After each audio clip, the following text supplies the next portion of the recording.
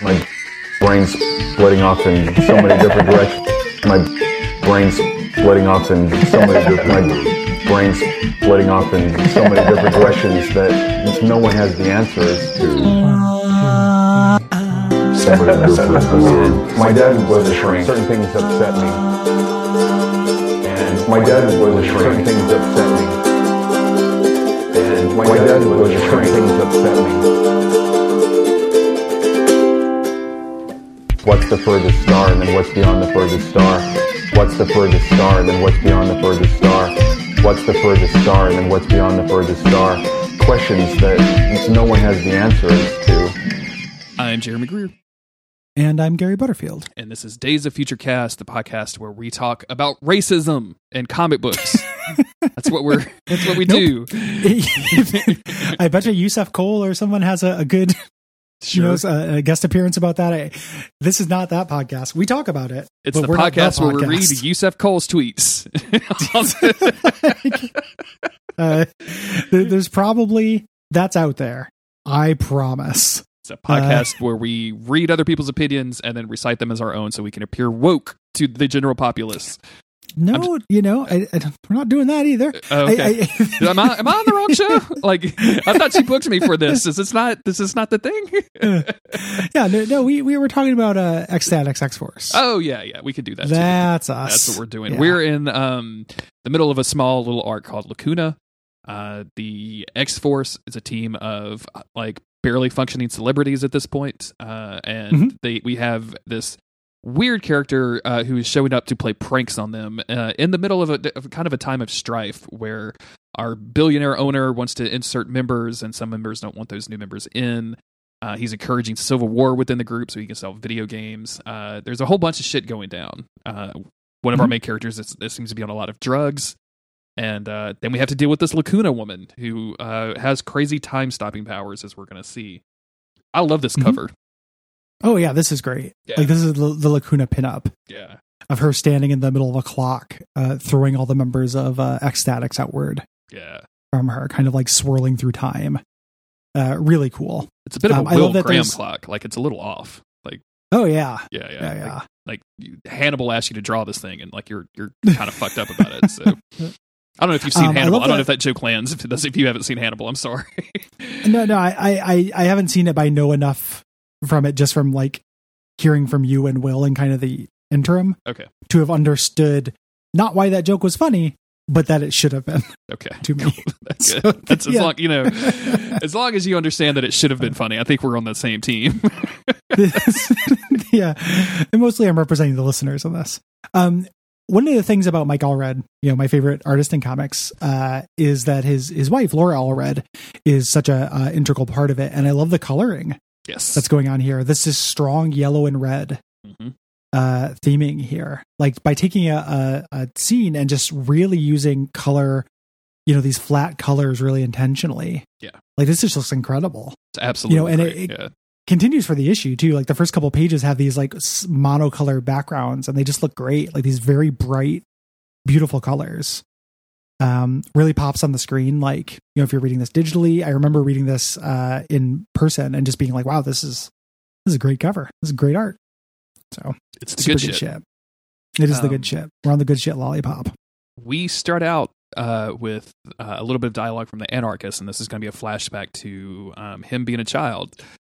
He grew up in an area in the north where the winters were very, very white. In fact, the whole area was very, very white. And he gets made fun of for his color rubbing off on the snow. He's leaving black marks on this. You're smudging the snow, the kids say. Yeah. And this isn't a story of him being traumatized, by this or anything. He laughs. Mm-hmm. He's in on the joke.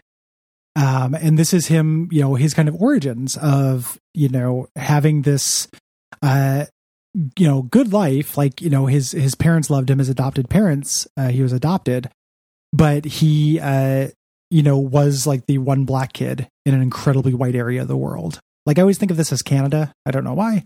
It could be northern Michigan or something as well. Yeah. Any place that it snows, really. That shit's fucking. Yeah. It might as well be on Saturn, as far as I'm concerned. Yeah. Fuck snow. Somewhere far away from Jeremy. Yeah. And because he didn't fit in, he started washing his hands. Like he tried to wash his color away. Yeah. You know, and this is kind of the beginning of his hand washing OCD. Mm-hmm. And they were like his parents, his adopted parents, were super cool about this. Like they didn't really care that he looked different or anything until he started exhibiting mutant powers, and that's when they got a little bit worried. Yeah, and yeah, from there, we go to the current time where he's sitting on the pool, like confronted with Lacuna, going like, I don't know, like here I am, like super rich and famous now, and like. I don't expect me to make sense out of this. Like, I don't know what's going on. Yeah. They're saying, you know, she's threatening suicide. They're saying like, hey, you know, this isn't how it works. And he vouches for her. He's like, why not? You know, let her into the party. You know, they kind of go back and forth. This actually kind of goes back a little bit, you know, in time to the suicide as they can kind of continue the discussion. Orphan says, you know, new members not only have to have track records, it's also a death sentence. If you don't have training, you're going to die. And she's like, I'm willing to die. And Anarchist is like, why? We're not the Fantastic Four. That's such a good response. I'm willing to die. Why? You shouldn't be. This is not that important. There are other things that you can be doing with your life. Everything the Yugo girl does in this whole thing, all the dialogue is golden. Yes. You know, like, would you believe they say we're only in it for fame and money? And she's like, no, that's a lie you tell. That's an image you have to represent. You're a new kind of hero, a hero that makes sense in a world that doesn't anymore. And she's like, do we have room in the PR department? Like, it's, you know, really throwing shade. You're articulating our lies very well. Yeah. You are obviously sold on this product more than we are. And we work here. Yeah. Yeah. Super, super good. And then she stops time. We see how it works. She kind of walks through a tear in reality. Everything becomes sepia tone except for Dupe. Her powers don't work on Dupe because Dupe is this magical being. Yeah. And we get her inner monologue, like where she's kind of beating herself up, like, you know, these guys don't want me to be genuine. I need to be ironic and cool, like you go girl, you know. And oh man, Anarchist stood up for me, like. You know, I know this is childish, but like I really like it. I've never kissed a black guy before.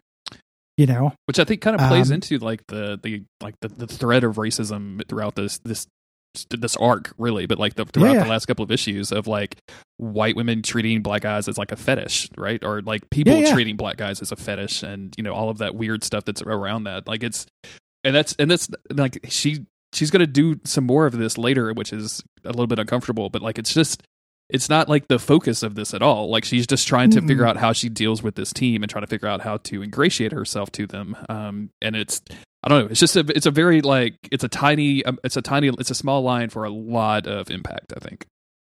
What's interesting, again, you know, I said this last episode, but I think it bears repeating, is that I can't really speak to how Peter Milligan talks about race insofar as black people. And that will continue to come up throughout this thing. But I think he nails white people's discomfort and you know, pathologies around race pretty well.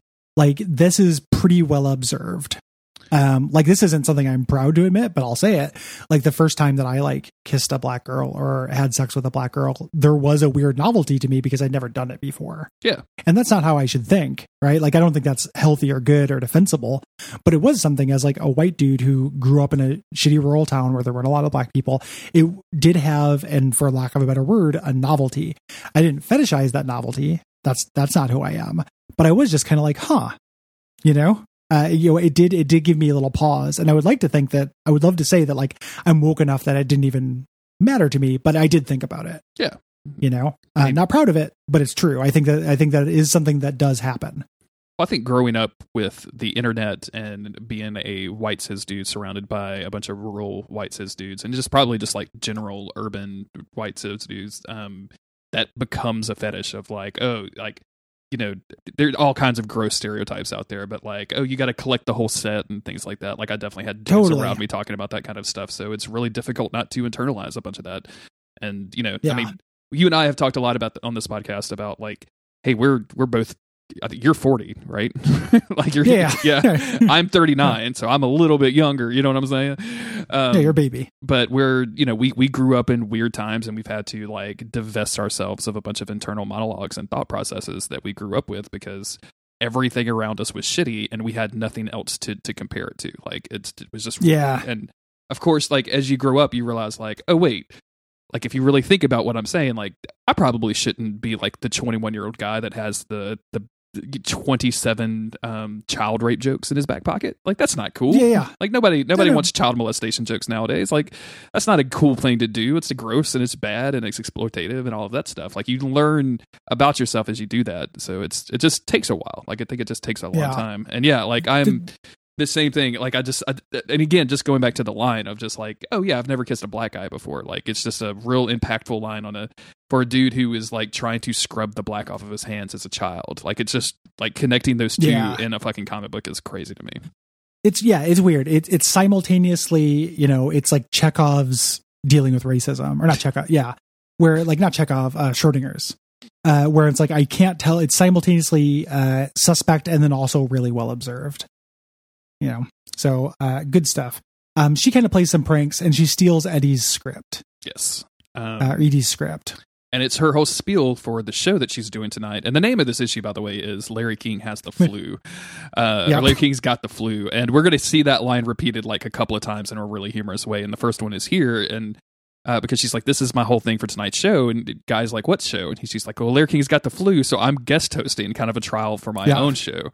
And I'm going to be interviewing the Spike, and you and Anarchist to show up and like really turn it into a thing and like have a whole big event about it. And of course, our good friends Vivisector and Fat are like, perfect opportunity for us to do our thing as well. Yeah,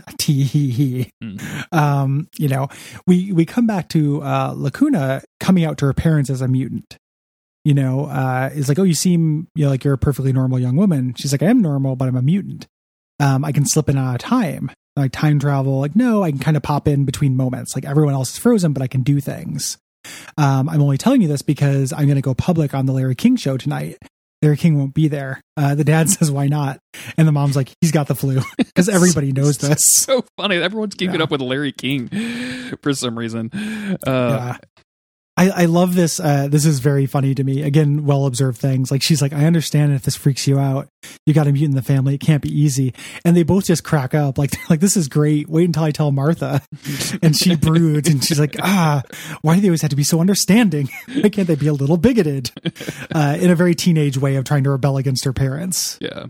I love it's the parents, by the way, like during this whole thing are gardening, and they've got like just extreme suburban gardening outfit on. Like, she's got the little scarf with her hair tied back. They've both got the knee pads because they've got sensitive knees. Like it's very, like, you've seen these people do this. Like it's very apt. And so from there we go over to backstage at Edie's show, where she's freaking out a little bit.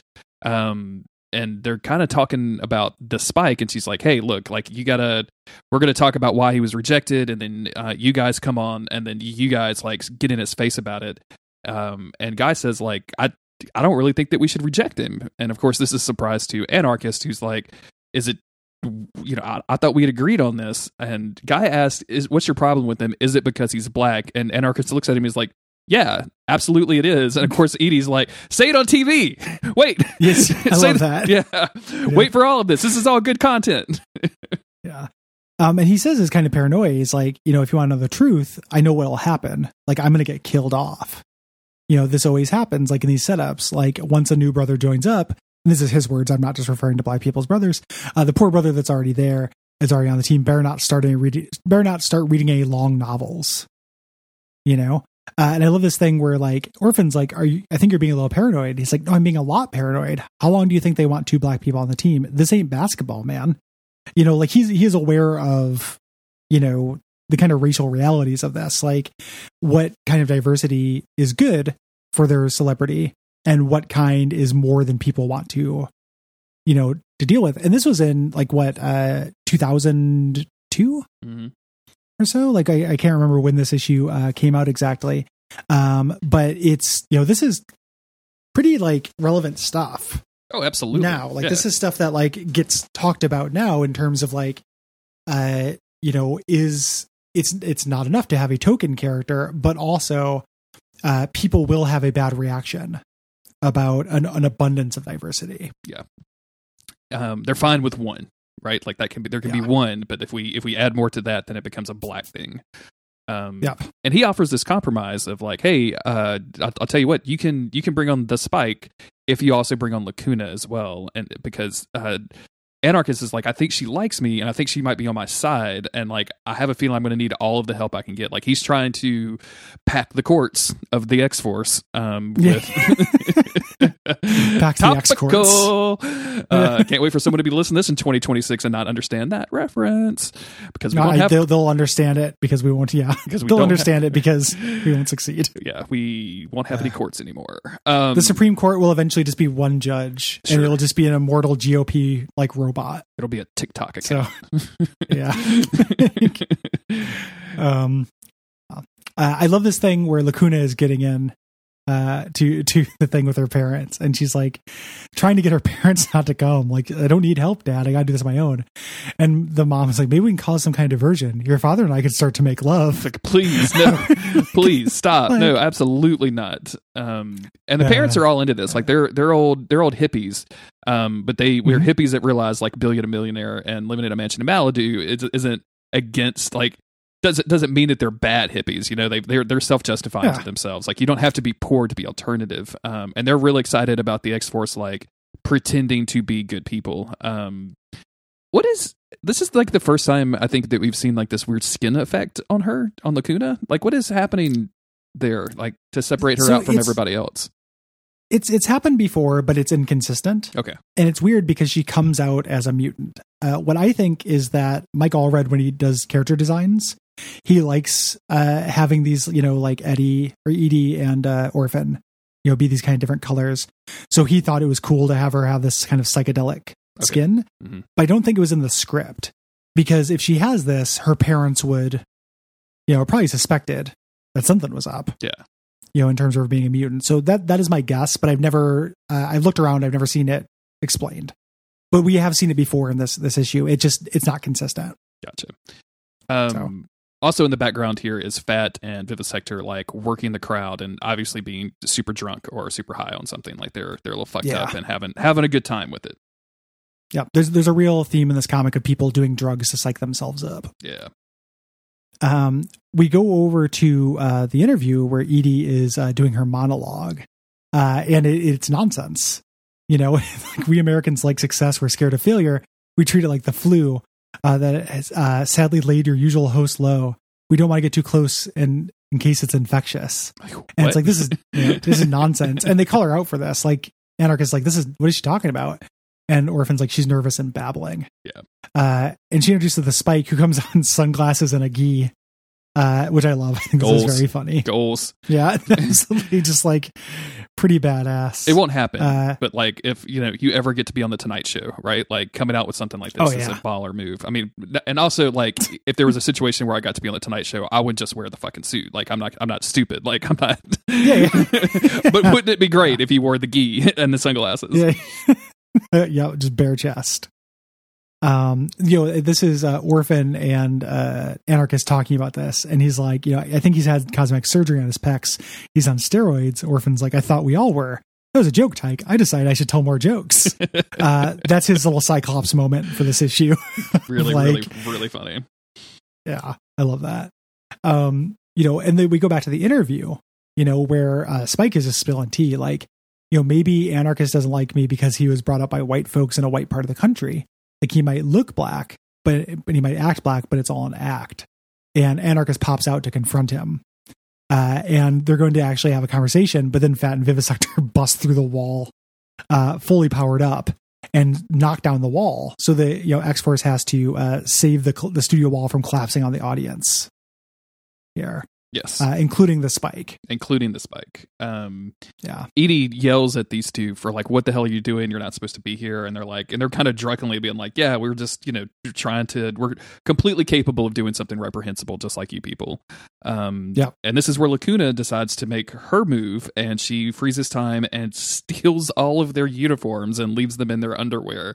Lacuna's ideas are so funny to me. Like, they're just so like, they're almost like Tobias on Arrested Development, where she is just so fucking clueless and like, maybe this is a good idea. I don't know. Yeah.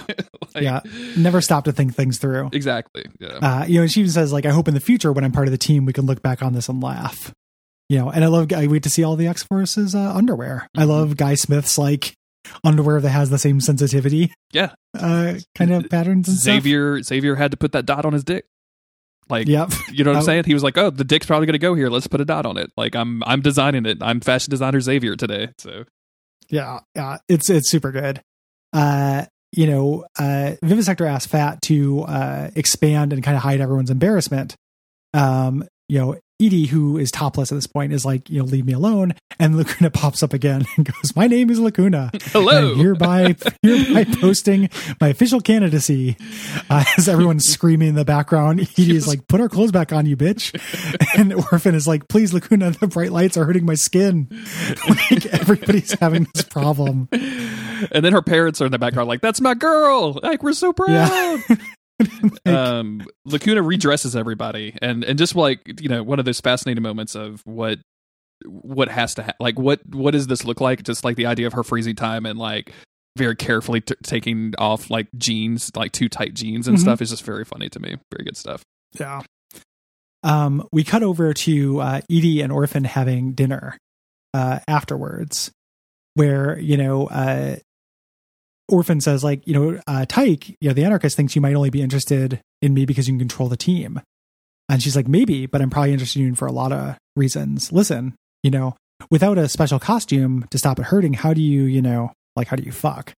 And he's like, "Well, Professor Xavier, he devised a special ointment made from the same kind of fibers used in my costume. It numbs the pain for a few hours." Thank you, Xavier. For Every getting me laid. in this, Jeremy, it is a recurring joke in the series, and when we start seeing Xavier and his hall of suits and like the things he does to make sure these mutants can have sex, it is one of my favorite low-key jokes in this whole fucking series. It is so good. I love this. Like, he's concerned, man. He's very concerned. Yeah, makes a suit and he's just like, "I've been developing this ointment in my home lab." It's like fucking real creepy, dude. And this is, real flirty. She's like, "I've ever told you how good I am at rubbing on ointment." But Lacuna interrupts this. Edie's like, "Please tell me I don't have a champagne glass on my head." And Orphan just says, "You don't have a champagne glass on your head." But Edie freaks out, throws the glass. Yeah. And starts screaming about Lacuna, right? Like, you can't, this has to stop. You can't keep fucking with this. Lacuna appears and is like, "Hey, I just want to show you how useful I could be." And Guy has to like physically restrain Edie from kicking this woman's ass. And he's telling her like, I'm going to vote her in. I think that's good stuff. And Edie's like, "What are you? I can't believe that." She's like, "Yeah, like Tyke really wanted her in, so I'm going to go with Tyke." And when Lacuna hears this, she's like, "Oh shit, yeah, hell yeah! Like, I'm going to go see Tyke, aka the anarchist." Yep. Yeah. This is real good. So Edie downs her drink and is like, "I just hate the way she disappears like that." And I think this is a very relatable moment when things are getting intimate. And then you say the wrong thing that literally just puts you on the track to nothing, and it's just literally a moment. And Orphan just like jealous. And it was the only wrong thing, the exact opposite of the right thing to say. Yeah. As Cole likes to say. And then just goes further, right? And is like, like, "Oh, it could be the same problem that Tyke has where, she's younger than you and you're jealous of that. And like, she can zoom out of places and you're having problems." She doesn't get tired, He tries to play it off as a joke. She teleports away and he's like, "Where are you going?" She says, "None of your business." And he goes, "What about my special ointment?" Which I just like, that is I was going to get laid with my special ointment moment. I think is very funny. The idea of hearing this word, this sentence out loud is just incredibly cringe-inducing to me. Like, "But what about my special ointment, baby?" Like, it's just so so pathetic. Yeah, incredibly pathetic. This is starting a little bit of a wedge between these two characters. We cut over to everybody. Anarchist went off with Fat and Vivisector just to go hang out with them. He's hedging his bets, like trying to get allies. Mm-hmm. And he's winning through gambling, winning a lot of money. He goes to go wash his hands after touching all the money, and Lacuna kisses him in between moments, which is not necessarily cool. Yeah. To kiss somebody without their consent. Also, he does not mind it. She's definitely the reason that he was winning, right? Like, that's No, actually, this gets revealed later. Oh, okay. Because it's just because yeah. like the guys, I think Vivisector's like, you keep winning, and he's like, yeah, no sweat. And I just assumed that she was stopping time and changing the dice. That makes way more sense than what actually happens. Okay, so, interesting. it's weird that this gets paid off, but it does. That's a weird thing, because I said that as if it was going to be an aside, and it's weird that there's like stuff there. I'm surprised that there's a lore here. This is what I'm saying. In like 5 or 6 issues, we will get the reveal of how Anarchist won gambling. True believers. We cut back to the team. They're in the lobby of where they show their reels, and they look at their post game or where they try out new members. And Orphan and Yugo Girl are not getting along. Vivisector pops up and says, "Guy, it's agreed. You'll publicly reprimand us for outrageous behavior, right?" And they're like, "Yes, we're definitely going to say that you have been a total and complete dick." Yep. Lacuna is not here. Like, this is they're preparing for a press a press briefing where they were going to introduce the Spike and Lacuna, but Lacuna is not there. And of course, Edie is just on the phone, like she's trying to get with the network, and they've been ducking her calls. Yep. And while this is happening in the background, the Spike goes up to the Anarchist and says, like, "Oh, and hey, don't go starting any long novels." And there's this thing here, is like, that's what what he really said was, actually, you don't really want to know what he said. Yeah. Which makes sense. We have an unreliable narrator in this, and like the Spike wasn't there for that line, so we can't really call back to it. But Anarchist is translating it for us. Yes. I love when we cut to the press conference and it starts with Orphan saying, "So now that I've dealt with those X-Force bad boys, Fat and Vivisector." It's really funny to me. Imagine and like neither one of them are happy with that, right? Like they both look like they're like really bad boys. Is that what you're calling us? Those X-Force bad boys. They introduce the Spike. It says, "In spite of the media, we are really pleased to have the Spike on board, and also Lacuna, but Lacuna fails to show." And at the same time, Edie hears from her agents that they canceled her show, the network. And from there, we jump to who they gave the show to, which was Lacuna.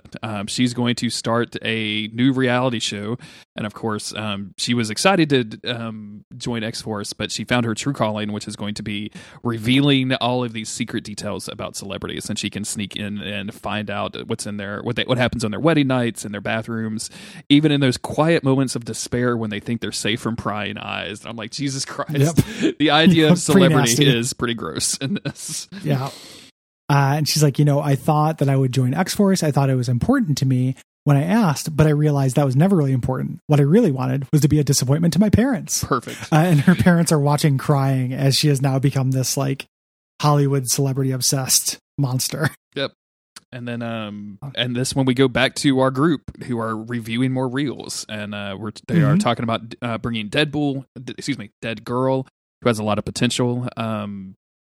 And then Fat is like, "Ooh, what about that Venus de Milo? She's a babe." Meanwhile, Edie is like trying to find another angle to make some money, but is refusing to advertise like lift and spread bras. Yeah. And she's threatening to get a new representation, a new agent. Mm-hmm. Yeah, and that ends with a callback to the little joke in the first one where Anarchist was guessing that the popcorn was stale. Yes. And that's the end of this issue, this little 2-issue arc. And we're going to do some one-shots after this, some kind of like one-offs. Yeah. That are good and fun. I'm glad you told me that Lacuna is coming back, because I really enjoyed her character. Like I thought, like it's I mean, she's not like a great character or anything, but like I just really enjoyed like the lightness of it, I guess, of just her being kind of just excited about the X-Force, but also a dumb kid trying to figure shit out. And it makes perfect sense that she would go into this like horrible reality show business. Like it's going to be interesting to see where she ends up. Yeah, I mean, I don't want to get, she's never a major character. No, I don't. I definitely don't want her to be. She keeps this job. Yeah, like she shows up because in this world she runs Lacuna and the Stars.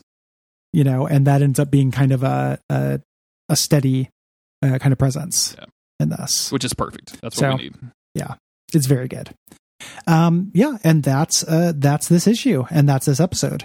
Yeah, really, really good. I'll be interested to see how this relationship between the Spike and the Anarchist like continues to develop, because like this like undercurrent of like, you know, who's blacker is really interesting. I keep going back to Lovecraft Country on this podcast when we bring this stuff up, but it's just like the most recent thing. Like they had a whole episode that was about passing of like light-skinned black people being able to pass as white people, and they related to this into some weird, crazy mystical shit that they got into on the show, and very, very interesting stuff. And like I kind of feel I see a lot of that coming out in this. I don't know whether that's intentional or not, because everybody on Lovecraft Country, all the writers are black, and obviously Milligan is not. So, but you know, it'd be interesting to hear what that dude has to say about some of that stuff.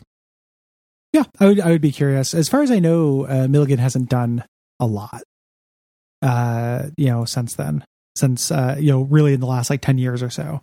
But I could be wrong about that as well. I'd be interested as well, and I can't wait to watch Lovecraft Country once it's over. It is. It is. Yeah. I did not know. It's 10 episodes, I think. Goes by real quick. That's great. Mm-hmm. Good to know. I will definitely have to check that out. Yeah. I don't know that it's been renewed for a season 2, or even if it was, if they could really like continue those characters. Like I feel like it would have to be an anthology situation like Fargo or something. But it's kind of weird because it's based on a book. Yeah. So if they finish the plot of the book, like I'm sure they could continue, but and they. Well, I mean, it's yeah. No spoilers, man. Yeah, I gotta check it out. I'm gonna watch that and Watchmen. I'm gonna get HBO Go for a month and. Autumn read the book, and like she remarked upon the difference in some pretty heavy scenes of like your group of main characters, like, you know, driving across the country to go somewhere and dealing with like racist stuff along the way and like having like really uncomfortable scenes in the show that are just not in the book whatsoever. And I've seen some people online being like, they changed too much about the book, I don't like it, and I've never read the book, so I can't remark about that. But like the weird, uncomfortable racism stuff and mixed in with all of the weird fucking mystical magic shit is like why I was there for that show. So that stuff is the stuff that appeals to me. That's fascinating to hear, because it's been a while since I read the book, but my memory of it is that there is quite a bit of dealing with racism in it. But it's been a while since I've seen it, and I can definitely believe that the TV show foregrounds it more. Oh yeah. But in my experience, it was present in the book. I hate to do this, but like if recommendations are poison or that, but if you watch it, like I actually listened to that podcast that they produced alongside it. Like it's one of the writers.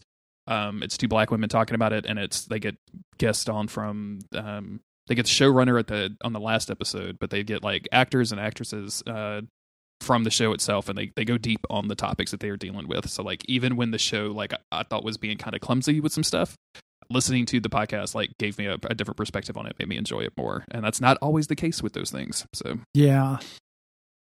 Anyway, if you want to give us money, patreon.com/DuckFeedTV is the place to do so. Ratings and reviews. Tell your friends.